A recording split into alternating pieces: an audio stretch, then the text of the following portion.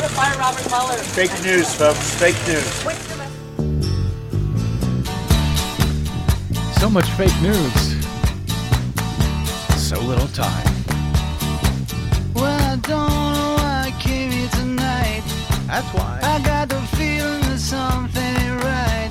It ain't. I'm so scared in case I fall off my chair. Not scared. And I'm wondering how I'll get down the stairs. Clowns to the left of me, jokers to the right. Here I am, stuck in the middle with you. Here I am. Yes, I'm stuck in the middle. From with Pacifica Radio in Los Angeles, this is the BradCast, as heard on KPFK 90.7 FM in LA.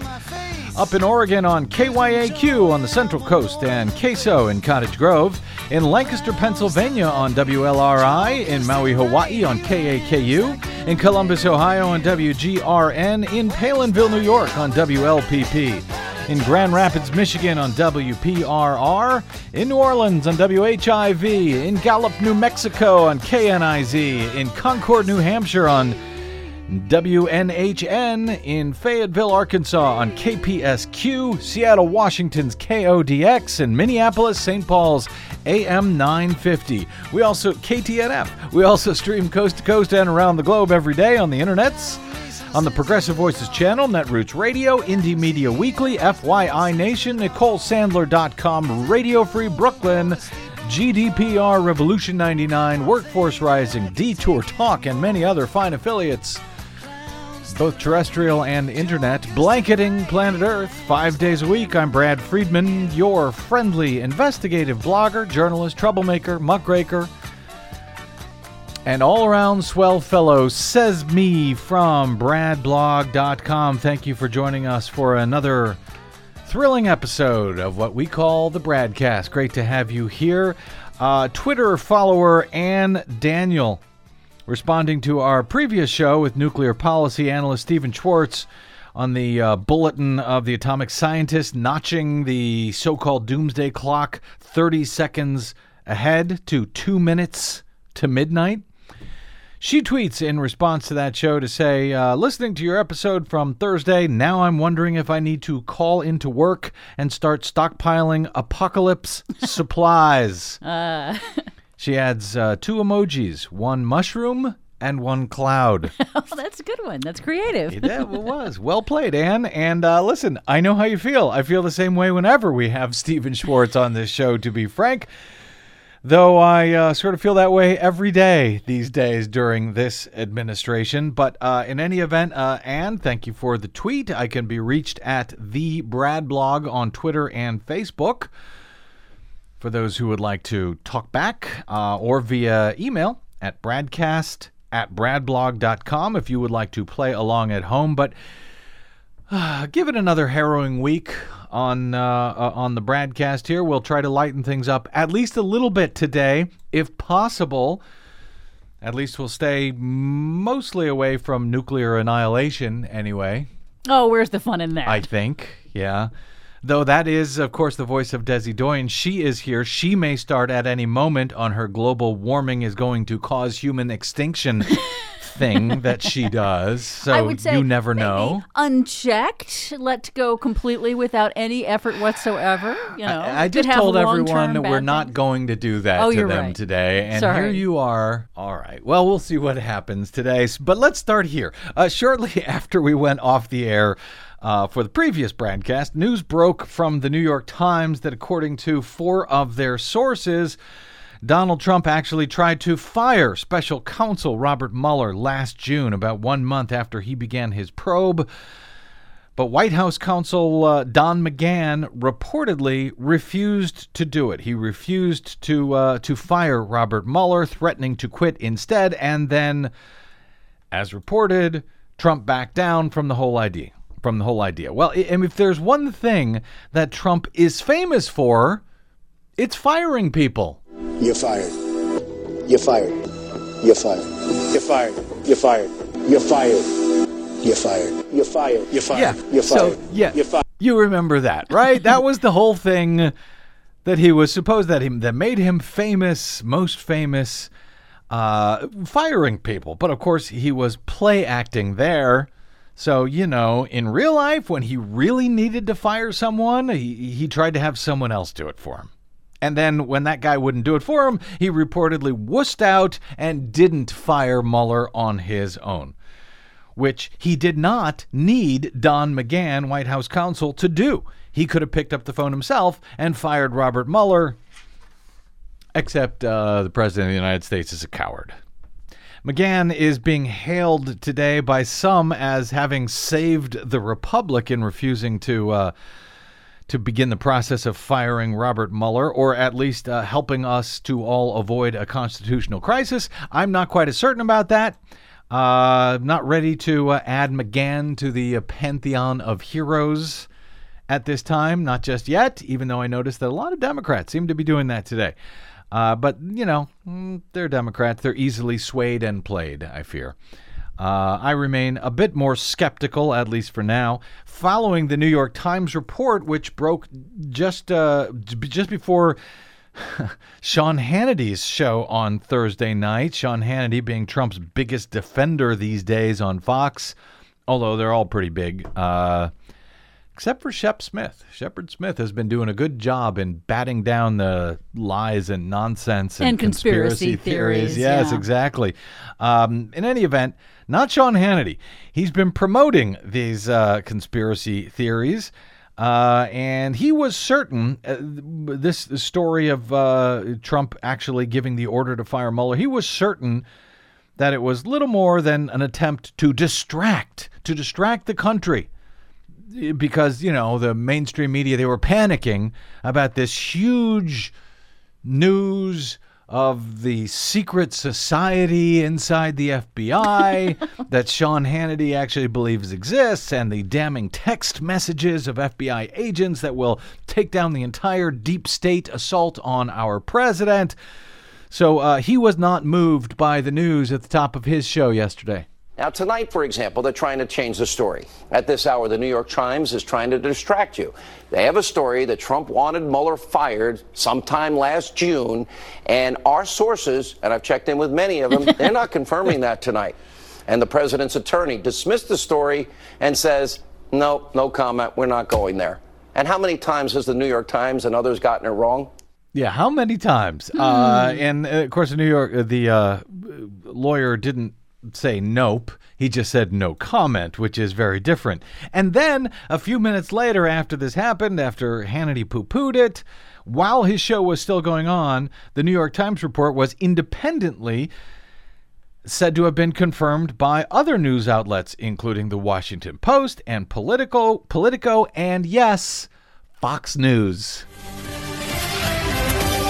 All right, so we have sources tonight just confirming to Ed Henry that, maybe Donald Trump wanted to fire the special counsel for conflict. Does he not have the right to raise those questions? We'll deal with this tomorrow night. We have a shocking video of the day to bring you back. We'll talk about it tomorrow night. We'll talk about it another day once I figure out how to spin this. Yeah, exactly. And then he went to show some video of a car chase or something. But in any event, we can, in fact, relax today. It looks like Sean Hannity was right. It didn't happen at all. President Donald Trump on Friday morning dismissed reports that he had sought to fire special counsel Robert Mueller over the summer, calling the report in the New York Times, as he does, fake news. Why did you fire Robert Mueller? You want to fire Robert Mueller? Fake news, folks. Fake news. What's your message today? Typical New York Times fake stories. Typical New York Times fake stories. Well, I'd say that ends it then. That story has clearly been put to bed.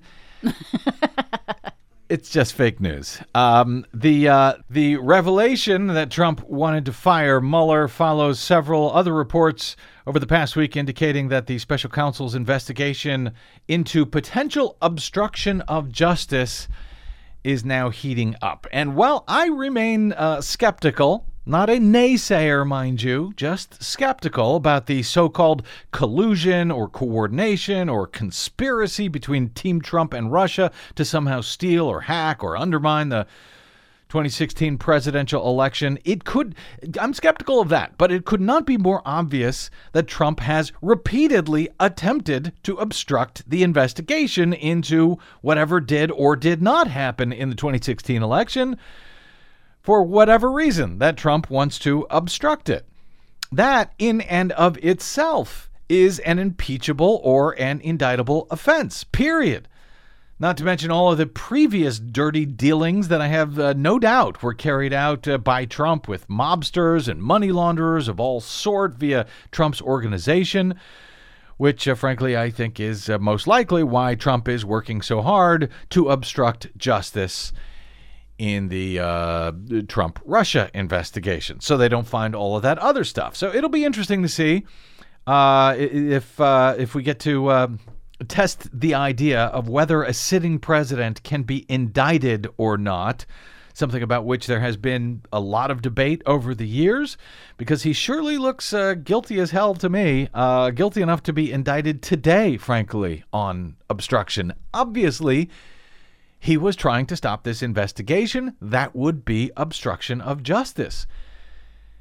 And I kind of fear, Des, that an obstruction referral to Congress for potential impeachment proceedings that could occur, that will ultimately lead nowhere in this partisan environment. Even if, and it's a very big if, even if Democrats are able to take back one or both chambers of Congress this November.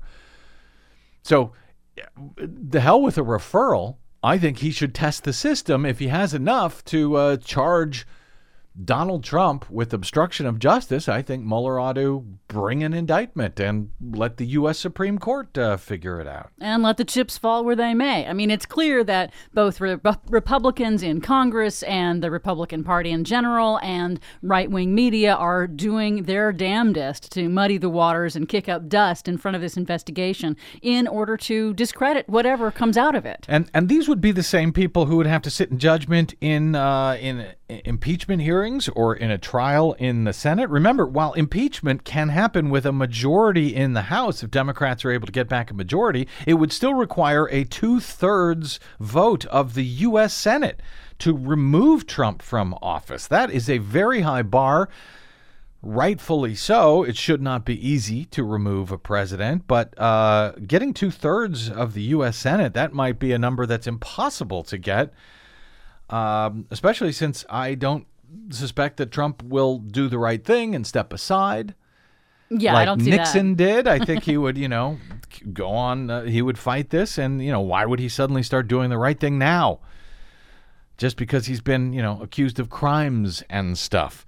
But anyway, just some thoughts there on all of this as we move forward and as the cable news channels cover this stuff 24/7, so you don't really need me to cover this issue at all at this point.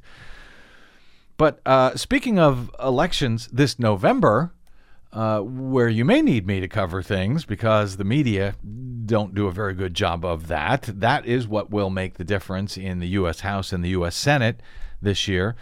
Speaking of those elections, Republicans really, really do not like democracy. They just don't like it. And, I guess I can't blame them. If everyone who was eligible to vote actually did come out and vote, Republicans would lose. They would lose in huge numbers all over the place. So no wonder they've got to gerrymander districts, no matter they've got to suppress votes. And, of course, they especially don't like the idea of having a well-informed electorate.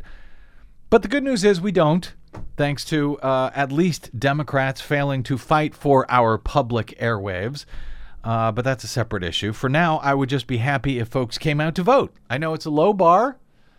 But it's a big bar. But it's a big bar. It's an important bar. And, we will see all of the same voter suppression this fall.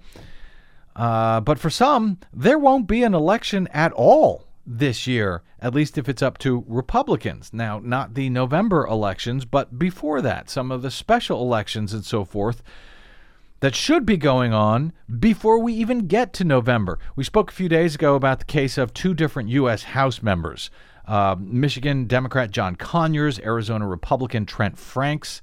Both had resigned from the U.S. House on the same week, late last year, in the wake of sexual misconduct allegations. Now, in Arizona, the Republican governor there has called a special election to replace Franks who represents a very Republican district.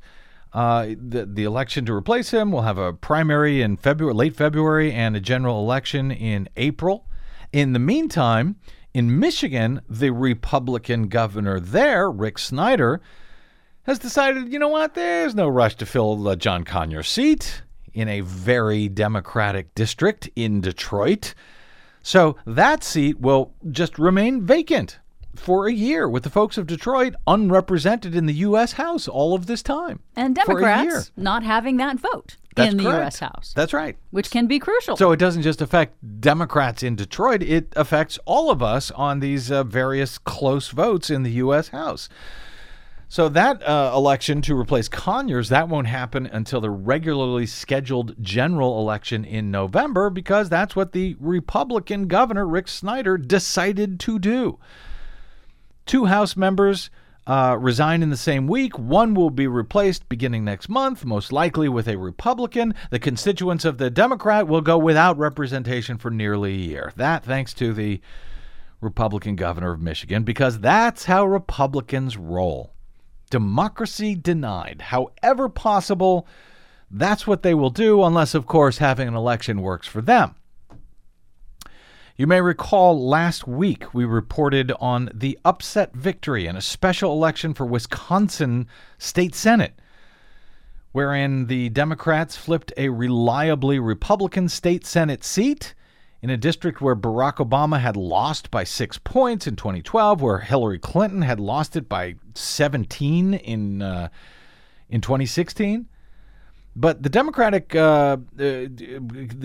candidate, Patty Schachtner, went on to defeat Republican State Representative Adam Charchow to win that seat, and threatening the getting slimmer by the day GOP majority in the Wisconsin State Senate, and sort of freaking out Republican Governor Scott Walker, who will be running for his 3rd term re-election this November. Walker went off on a tear on Twitter, a tirade, calling this a wake-up call, and he kept one tweet after another calling this a wake-up call shortly after the results were announced of that flipped Republican seat, flipped to Democrats. Well, that and frankly, the fact that the entire state assembly has been found to have been unlawfully gerrymandered by Republicans.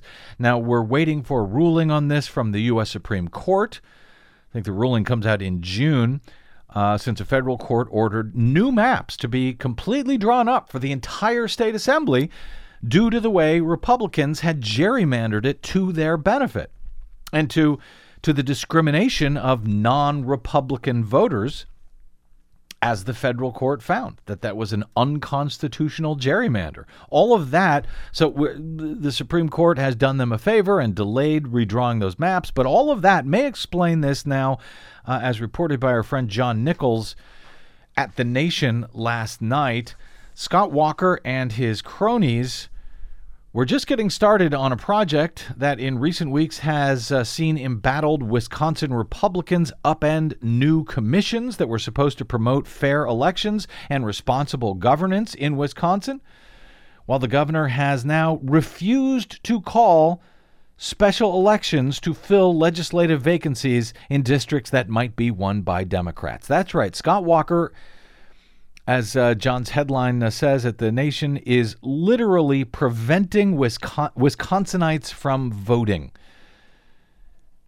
As the one-time Republican star who crashed and burned as a contender for the party's 2016 presidential nomination, that's Scott Walker, prepared to deliver his annual State of the State message, Republican state senators denied the confirmations of the directors of Wisconsin's new Ethics and Elections Commission. And Senate Majority Leader Scott Fitzgerald there, a close ally of Walker's, said that he wanted to force out employees of the commission who had participated in investigations of Republican wrongdoing. And I will do you the favor of not going through all of that Republican wrongdoing. Yeah, because it's been going on for years. It's been investigated for years. And now they're trying to push out anyone who had anything to do with that whatsoever. And the head of this basically what they did was they had an independent, what they called the Government Accountability Board in Wisconsin that oversaw elections, and they did away with it. It was too independent, so they wanted to put their own people in. It did too good of a job of investigating Republicans who were doing wrongdoing. So they set up this Ethics and Elections Commissions where they could appoint their own people.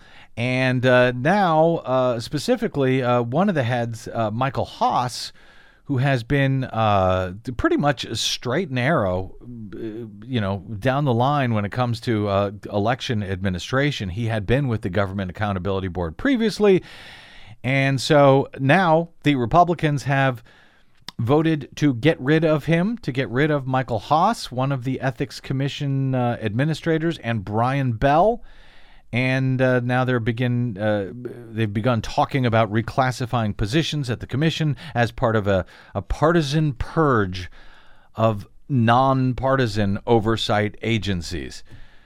Democratic Representative Jimmy Anderson blasted the Republicans for undermining, quote, the integrity of our electoral process, as well as the vital role that these watchdogs play in regulating lobbying and campaign activity. Now, mind you, this is happening in an election year. As we're just about to go into the midterm elections, the primary elections are going to be starting, and they're basically lopping off the head of the experienced election commissioners who oversee elections in the state of Wisconsin. John Nichols says Anderson is right about what he's claiming the Republicans are trying to do here, but adds that nothing the legislature has done so undermines the integrity of the electoral process as what Walker is doing personally. The governor is deliberately denying Wisconsinites representation in the state legislature by refusing to call special elections to fill open seats in the state assembly and in the state senate.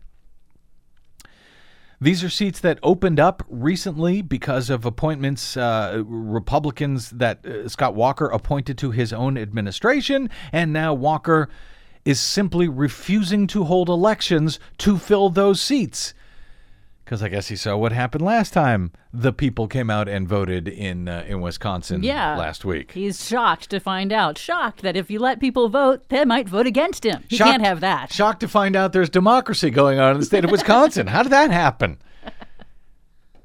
Nichols says he's deliberately denying this by refusing to call these elections. In doing so, he is rejecting the clear intent of Wisconsin statutes, which declare any vacancy in the, quote, any vacancy in the office of state senator or representative to the assembly occurring before the second Tuesday in May in the year in which a regular election is held to fill that seat shall be filled as promptly as possible by special election.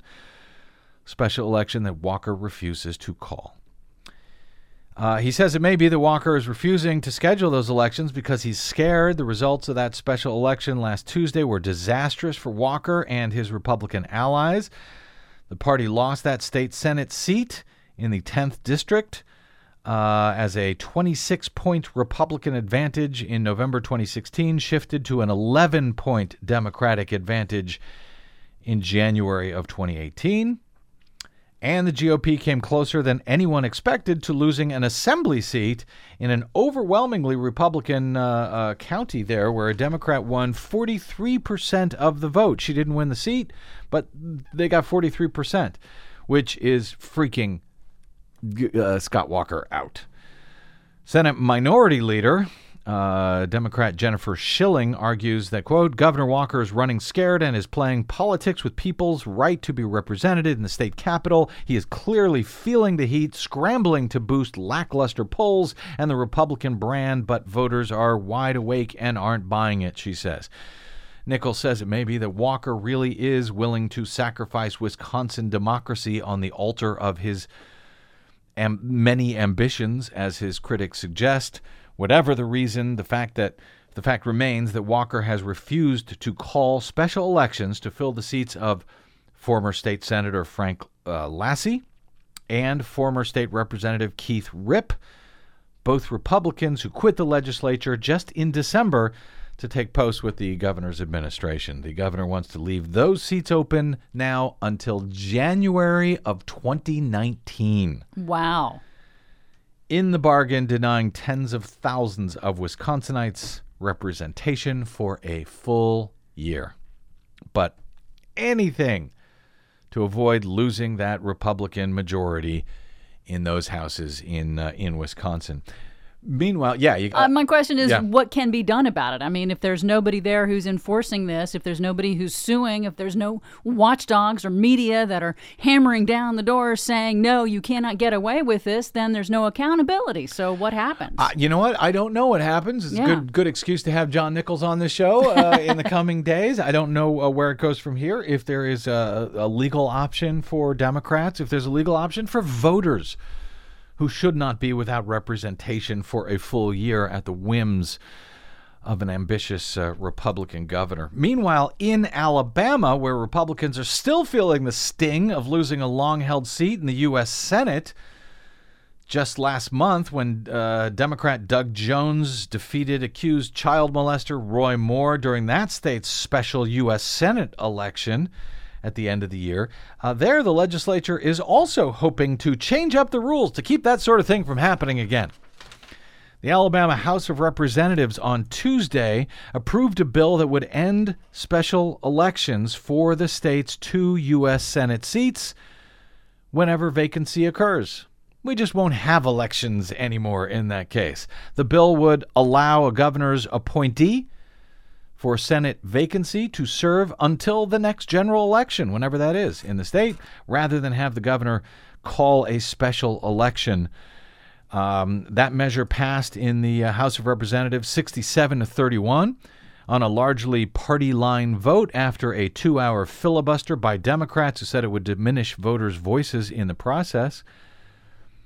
Democratic representative said, "You're taking away from citizens the right to vote." This bill's Republican sponsor in the House said that the bill aimed to save the state the costs of a special election. It's all about saving money. Oh, of course it is. He said this bill certainly has nothing to do with personalities in that race. In December, it has everything to do with the cost to the general fund. Alabama governors currently appoint a U.S. senator when a vacancy occurs, and then they have the latitude to schedule a Senate election, quote, forthwith, according to the current Alabama state law. But that has caused some controversy what forthwith means. You'll recall that then Governor Robert Bentley, when Senator Jeff Sessions out from Alabama was appointed to become Trump's attorney general, then Governor Robert Bentley appointed then Alabama Attorney General Luther Strange to be the U.S. Senator until a special election could be held. Now, Bentley at the time was under investigation by Attorney General Luther Strange, which effectively ended the investigation when he sent Strange to the U.S. Senate, and then when he announced the election date for a seat way not until November of 2018. Let Luther Strange get good at this, get popular, so that he wins. Then Bentley had to resign because of, a scandal that he was involved in. And so he resigned in April. The lieutenant governor came in, Kay Ivey, and she moved the special election up to December of 2017. And we all know what happened in December when Doug Jones ended up beating Roy Moore. So now Republicans just want to change the rules entirely, to leave it up to the governor to just appoint someone. The hell with this democracy stuff. Democratic Representative Chris England also suggested that the bill would prevent voters from expressing their displeasure over issues like the appointment of Luther Strange in the middle of that investigation of the state's governor. He said, you would have thought years ago we'd never be in a situation where the governor under investigation would have the ability to appoint the prosecutor in his case. We never would have thought of that But in Alabama, it managed to happen. Yes, it did. And so now the Republicans are trying to keep that from happening again. This bill moves to the state Senate, which, of course, sounds very, very partisan. And, of course, it is. But to be fair, if this new scheme is adopted in Alabama, it'll be done largely the way that 36 other states currently do this exact same thing, according to the National Conference of State Legislatures. So 36 other states, many of them Democrats, do the same, democratically run. They do the same thing. They have the governor appoint whoever they want, and then whenever we get around to the next general election, that's when we will hold an election. So I hate to make a both sides do it argument, but here, yes, on this one, yeah, both sides do it. But Republicans seem to really do it a lot. And yes, they hate democracy unless it serves them, period. Of course, as I've noted, what they hate more than anything is a well-informed electorate. So we press on with our mission to ruin their day by informing the electorate, ruining their day, their week, their month, and their year, frankly. So after this break, we will be back with more information to ruin their day right here on the BradCast. I'm Brad Friedman. Don't go away.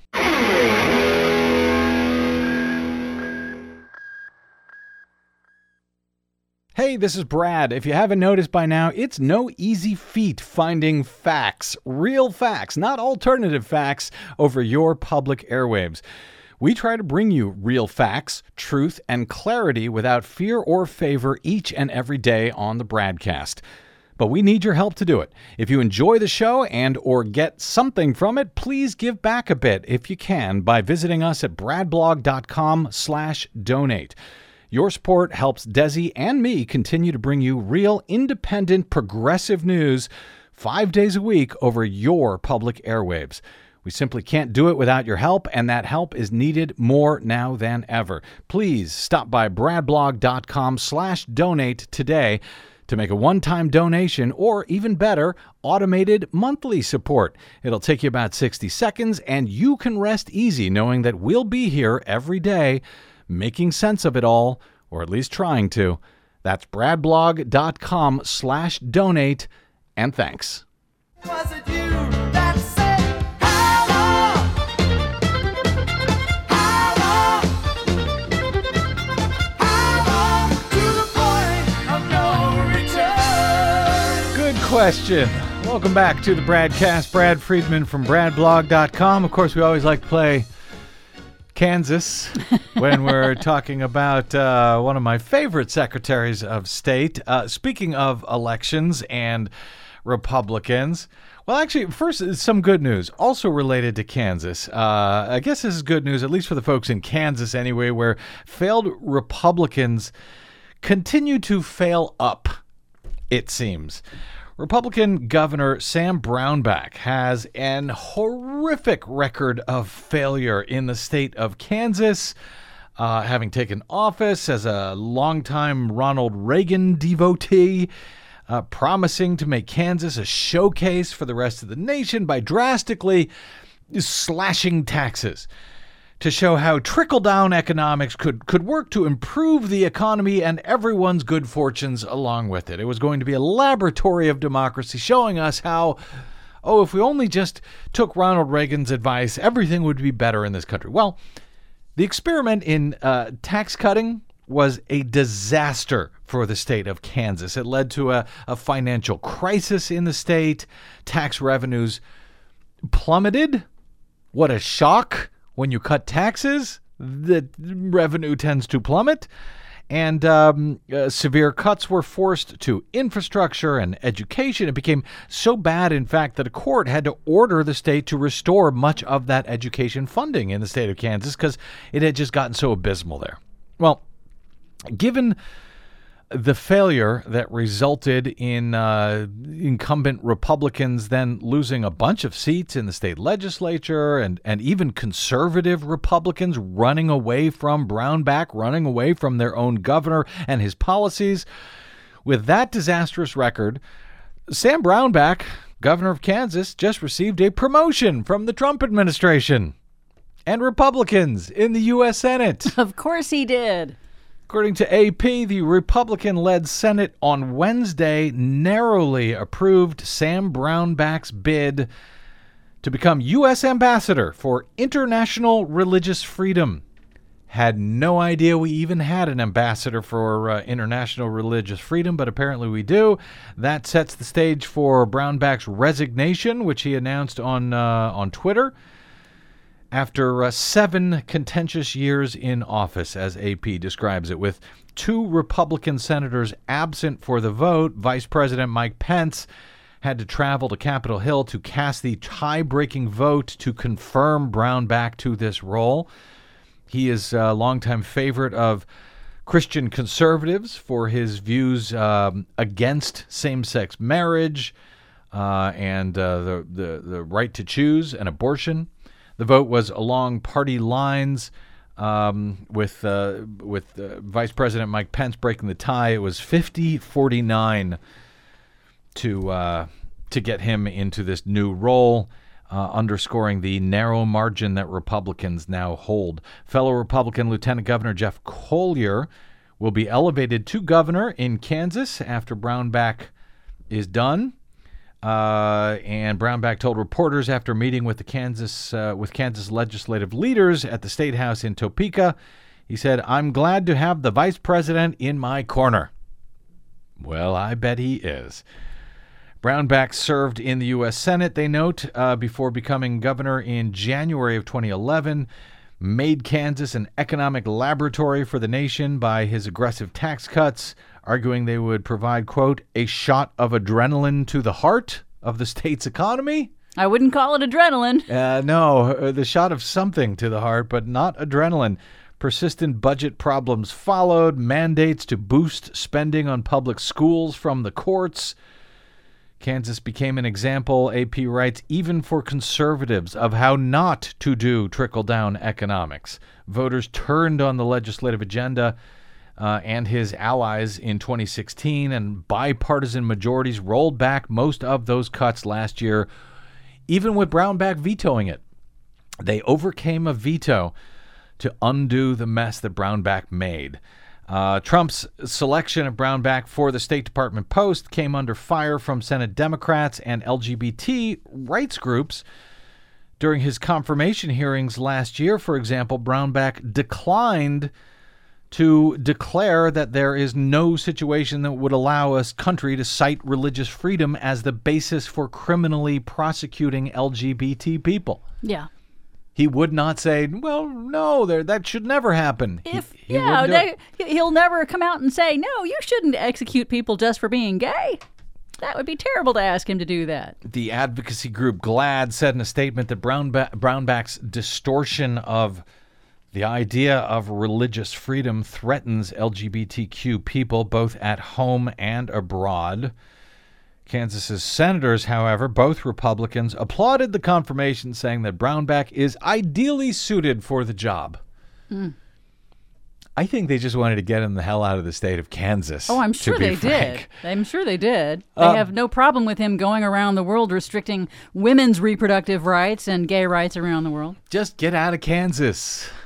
Well, he's not in Kansas anymore, or at least he won't be. No. But speaking of Kansas, their governor, the man who would like to win that job at this November's election is Kansas Secretary of State and notorious Republican voter fraudster Chris Kobach. Yes, we've got another Chris Kobach story. He has faced, of course, shame and ignominy for the job that he did on the disaster, not just the disastrous job he did as Secretary of State of Kansas, claiming there was massive voter fraud, and then serving in office over the last 7 years and pretty much not finding any. In any event, he has faced his greatest shame and ignominy on a national scale for the job that he did on the disastrous presidential so-called Election Integrity Commission, Donald Trump's commission that was meant to shore up Trump's bogus claim that anywhere from, 3 to 6 million illegal votes were cast in 2016, and that explains why Trump couldn't win the popular vote, because of all those illegal votes that were cast that nobody has been able to find. In any case, that commission finally had to be disbanded after the first of the year because it was sued so many times and lost so many times in court, even as Kobach was trying to get for the use for in this commission voter data from every state in the union to try and help him declare this massive epidemic of Democratic voter fraud that was going on that required new restrictions on voting and voter registration in time for the 2018 elections before the Democrats could do it again. Of course, because as we know, Republicans don't want people to vote. So he caught a lot of hell for that, for the entire matter, but specifically for requesting private information from voters, like birth dates and the last 4 digits of their Social Security numbers, etc., as he sent out this letter to all 50 states asking for this information. And that information, birth date and last 4 digits of your Social Security number, that's pretty much all that anybody needs to steal people's identity. So, of course, people were concerned about Kobach making this request, and was he doing it securely? No, he wasn't doing it securely. He promised to keep the information safe and secure and private. Well, he's not very good at keeping that information private, apparently. As reported by Gizmodo on Thursday, Del Cameron says, "This is just starting to get sad." Prior to receiving notice from Gizmodo on Thursday morning, Chris Kobach's office was leaking sensitive information belonging to thousands of state employees, including himself and nearly every member of the Kansas State Legislature. Yes, that's right. He was giving out all of this private. He was posting it on the Kansas Secretary of State website. Cameron writes, along with a bevy of personal information contained in documents that, according to a statement on the website, was intended to be public, Kansas Secretary of State's website left exposed the last 4 digits of Social Security numbers belonging to thousands of current and former candidates for office. That's terrible. As well as potentially tens of thousands of high-ranking state employees at virtually every Kansas government agency. These forms that he was posting online were included a combination of a person's included their name, their Social Security, the last 4 digits of the Social Security number, which is commonly called personally identifiable information, the unauthorized disclosure of which is actually unlawful under numerous state and federal laws. Putting these statements of substantial interest online without redacting that Social Security information is beyond reckless, says Gizmodo. In fact, it is stupid.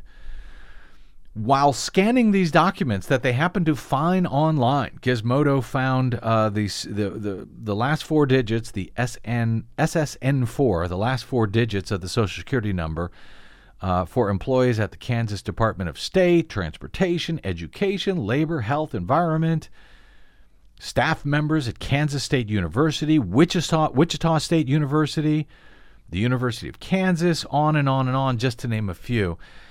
They notified Kobach's office of the exposure on Thursday morning, and the site was taken down within about an hour. Now, later, they did not. They had asked for a comment. That was not returned immediately. Later on, after the story was published, they contacted Gizmodo to say, well, this is public information. These are public forms. Oh, my goodness. And I guess they are. I guess you could ask for it via, a public records request or something. And even then, you would think they would redact that information first. But to say, oh, these are public forms, so we posted them publicly without even having an understanding, when you're talking about tens of thousands of people, of Kansans, who had this information exposed, and Chris Kobach had no idea about it. No idea that shouldn't have happened. Even his own Social Security number was revealed here, or the last 4 digits at least. Gizmodo was able to identify over 100,000 such forms on the Kansas government website. He had spent the past few weeks, they note, trying to convince the Kansas legislature, which also seems to be turning now on Kobach, that it is his office is in fact equipped to handle voluminous amounts of sensitive voter records. They're concerned about his handling of any voter records at this point. He's the one who oversees the interstate cross-check program, which has lost control over voter data. It's a consortium of Republican states that share voter data to try to come up with people who are voting twice in two separate states, even though an examination, an analysis of the data that he collects shows that it gives a 99.5% false positive rate. 99.5% false positive, right? This is overseen by his office. That information also includes partial Social Security numbers, and on several occasions over the past 6 months, most recently, nearly 1,000 Kansans were exposed after data amassed for the cross-check program was mistakenly leaked in Florida. They gave the information to Florida, and Florida somehow leaked that information out to the public, and that included those 4 digits. So this guy doesn't know what he's doing, or at least he doesn't care what he's doing.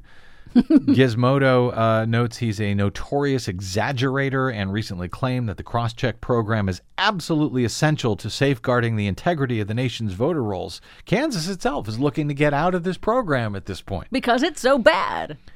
He says if the cross-check program were to go away, then we would be unable to catch virtually all of the double voters, he told the Wichita Eagle recently, adding there are thousands of them across the country. But in fact, there are other programs which do the same thing. One is called ERIC, or Electronic Registration Information Center, which has not had these same sorts of problems and which does a far better job of identifying these voters right now. As I understand it, the cross-check program basically does name and birth date, and that's it. If you have the same name, birth date as someone else, or even a substantially similar name to someone else in another state, you will be identified for being purged from the voter rolls thanks to the terrible cross-check program. The other one, ERIC, Electronic Registration Information Center, does a much better job of it. Yeah. And the existence of the cross-check program just underscores why it's so important not only to check your own registration, your own voter registration periodically, but to tell your friends and family to do so as well. Because it's a really bad day to show up to vote and find out, oh, you were purged way many months ago. I thought you were going to say it proves that you have to not only check your own data, but you have to check everyone else's, because apparently now you can, including their Social Security number. Kobach is currently running for governor of Kansas as part of his campaign.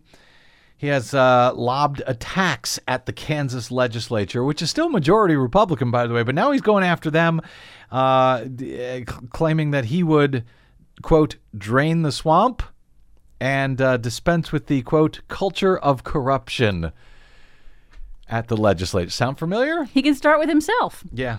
Good luck with that, Mr. Secretary. Likely none of the legislators will be too happy to learn that the Secretary's office has long put them at risk of identity theft. All right, a quick break, and we are back with... Well, we'll see what we're back with. Donald Trump's golden throne? Maybe. I'm Brad Friedman. This is your BradCast.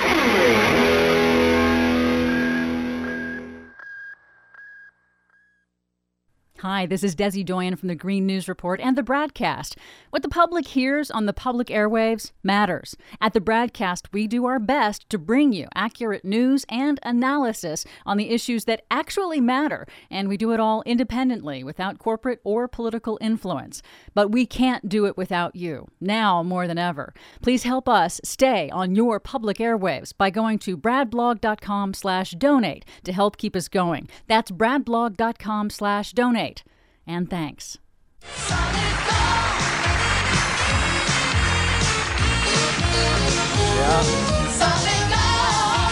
Welcome back to the BradCast. Brad Friedman from bradblog.com. Oh, golly. All right. This from the Washington Post. Very funny story. I don't know if you saw this, Des, but the emailed response from the Guggenheim's chief curator, Guggenheim Museum. The chief curator to the White House was polite but firm. The museum could not accommodate a request to borrow a painting by Vincent van Gogh for President and Melania Trump's private living quarters. Instead, wrote the curator Nancy Spector, another piece was available. The Vincent van Gogh could not be loaned, but there was another one that was nothing like the landscape with snow painting that they had requested. That's the 1888 Van Gogh rendering of a man in a black hat walking along a path in France with his dog. That was the one they wanted, but the curator's alternative seems like it makes a lot of sense to me. An 18-karat, fully functioning, solid gold toilet. Oh, man. An interactive work titled America that critics have described as pointed satire aimed at the excess of wealth in this country. For a year, the Guggenheim had exhibited America at the museum, the creation of contemporary artist Maurizio Cattelan. They had exhibited it in a public restroom on the museum's 5th floor for visitors to use. Oh, my. Yeah. But solid gold, mind you. A solid gold toilet. Not just plated, a solid gold toilet. But the exhibit was over. I think it ended the day she wrote that email, as the day she responded back to the White House and said the toilet was available, quote, should the president and first lady have any interest in installing it in the White House. The artist would, quote, like to offer it to the White House for a long-term loan. It is, of course, extremely valuable and somewhat fragile, but we would provide all the instructions for its installation and care. The White House did not respond to the Washington Post's inquiry about the matter. I wonder why. Cattelan, the artist, was reached by phone and referred questions about that to the Guggenheim, saying with a chuckle, it's a very delicate subject. Asked to explain the meaning of his artistic creation and why he decided to offer it to the Trumps, he said, what's the point of our life? Everything seems absurd until we die, and then it makes sense. That does seem to describe America today. Yes, this solid gold toilet named America has been estimated to be worth more than $1 million. So you think that Trump might want this. He said, I don't want to be rude. I have to go. Before hanging up. Well, if he really has to go, I know $1 million toilet that he could use. I'm just saying. Oh, ow. Of course, it's common for presidents and first ladies to borrow major works of art to decorate the Oval Office or the residence, various rooms of the White House.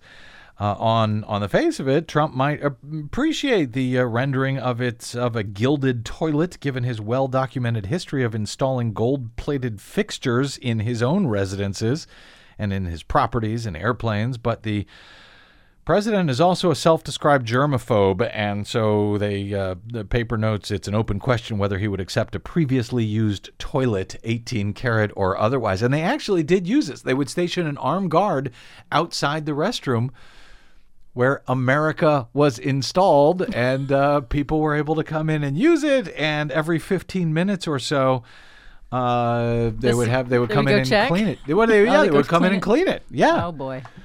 Cattelan in the past talking about the installation. Well, apparently the Guggenheim, it said more than 100,000 people waited patiently in line for the opportunity to commune with art and with nature at the same time. Cattelan, for his part, describing the golden toilet, called it 1% art for the 99%.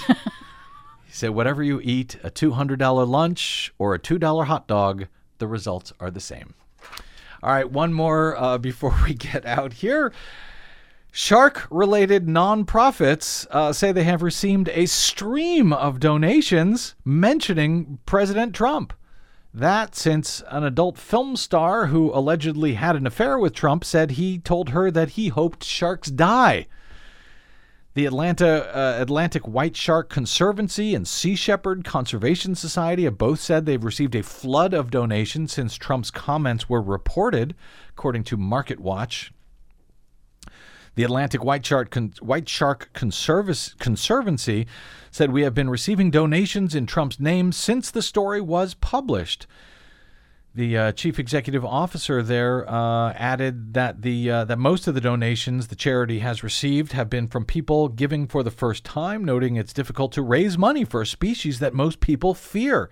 Paul Watson, founder of the Burbank, California Sea Shepherd Conservation Society, said the nonprofit has gotten quite a few donations from people who have mentioned Trump's comments. Anything that focuses on the plight of sharks worldwide is valuable, he said. So I guess in that way, the president did good service. See? Yeah. The president finally did something good. Watson notes that actually it's more dangerous to play golf than to go swimming in the ocean with sharks, that many more people die from lightning strikes and bee stings while playing golf than die from sharks. The reported donations come after the interview was published in which adult porn star, film star Stormy Daniels, who said she had an affair with President Trump in 2006, after she said that he was apparently obsessed with sharks and revealed to her that he was terrified of them. She said he is obsessed with sharks, terrified of sharks. He was like, "I donate to all these charities, and I would never donate to any charity that helps sharks. I hope all the sharks die." She said, he said. Allegedly. Allegedly. This is true. So there you go. So at least something good is coming out of all of this. Something good for sharks. Yeah, yes? there's some consolations that are definitely in here. You know, to have all this surge of donations to conservation charities for sharks is very important, because sharks are very important to the ecosystem. I wish he would say he hopes the BradCast would die. Then we could have a flood of donations coming in to help us stay on your public airwaves. As you know, as I hope you know, we're having our 14th anniversary celebration in recent days this week. We are now in our 15th year at bradblog.com. And we've been thanking folks who have stopped by bradblog.com/donate to help us continue to try to make it through this 15th year, which will be no easy feat. Especially with an election coming up. Indeed. So thanks to those who have already stopped by bradblog.com/donate to become for a one-time donation, or to become a subscribing monthly subscriber of any amount you like. We heard from Natalie Davis, who runs our great affiliate GDPR Revolution 99. She stopped by bradblog.com, left a comment. "Happy 14th anniversary to Brad Friedman, the BradCast, and the Brad blog. Thanks for your work on election integrity and more. You are a national treasure," she said. Thank you, Natalie. Very kind. Sweet. Hashtag no hyperbole. Hashtag for reals, yo. Adding, "Pony up, people. Support independent media working not to get rich, but for you." Thank you, Natalie. Couldn't have said it better myself, so let me just add, if you don't want to stop by bradblog.com/donate for any reason to help us out, please consider supporting whoever you're listening to, whatever station, streaming station you're listening to right now. Nonprofit station you're listening to. Almost all of them are independent, fighting like hell to stay in business, to stay on the air. So if we're not your cup of tea, maybe the station you are listening to me right now on is. Think about supporting them as well. Independent media needs your help more now than ever. All right. My thanks to our producer, Desi Doyen, to you for spending a portion of your day or night with us. If you missed any portion of today's show, you can download it or any other for free anytime at bradblog.com. Drop me email if you like. I'm bradcast@bradblog.com. And on the Facebooks and the Twitters, you will find me at The Brad Blog. That is it. Until we meet again, I'm Brad Friedman. Good luck, world.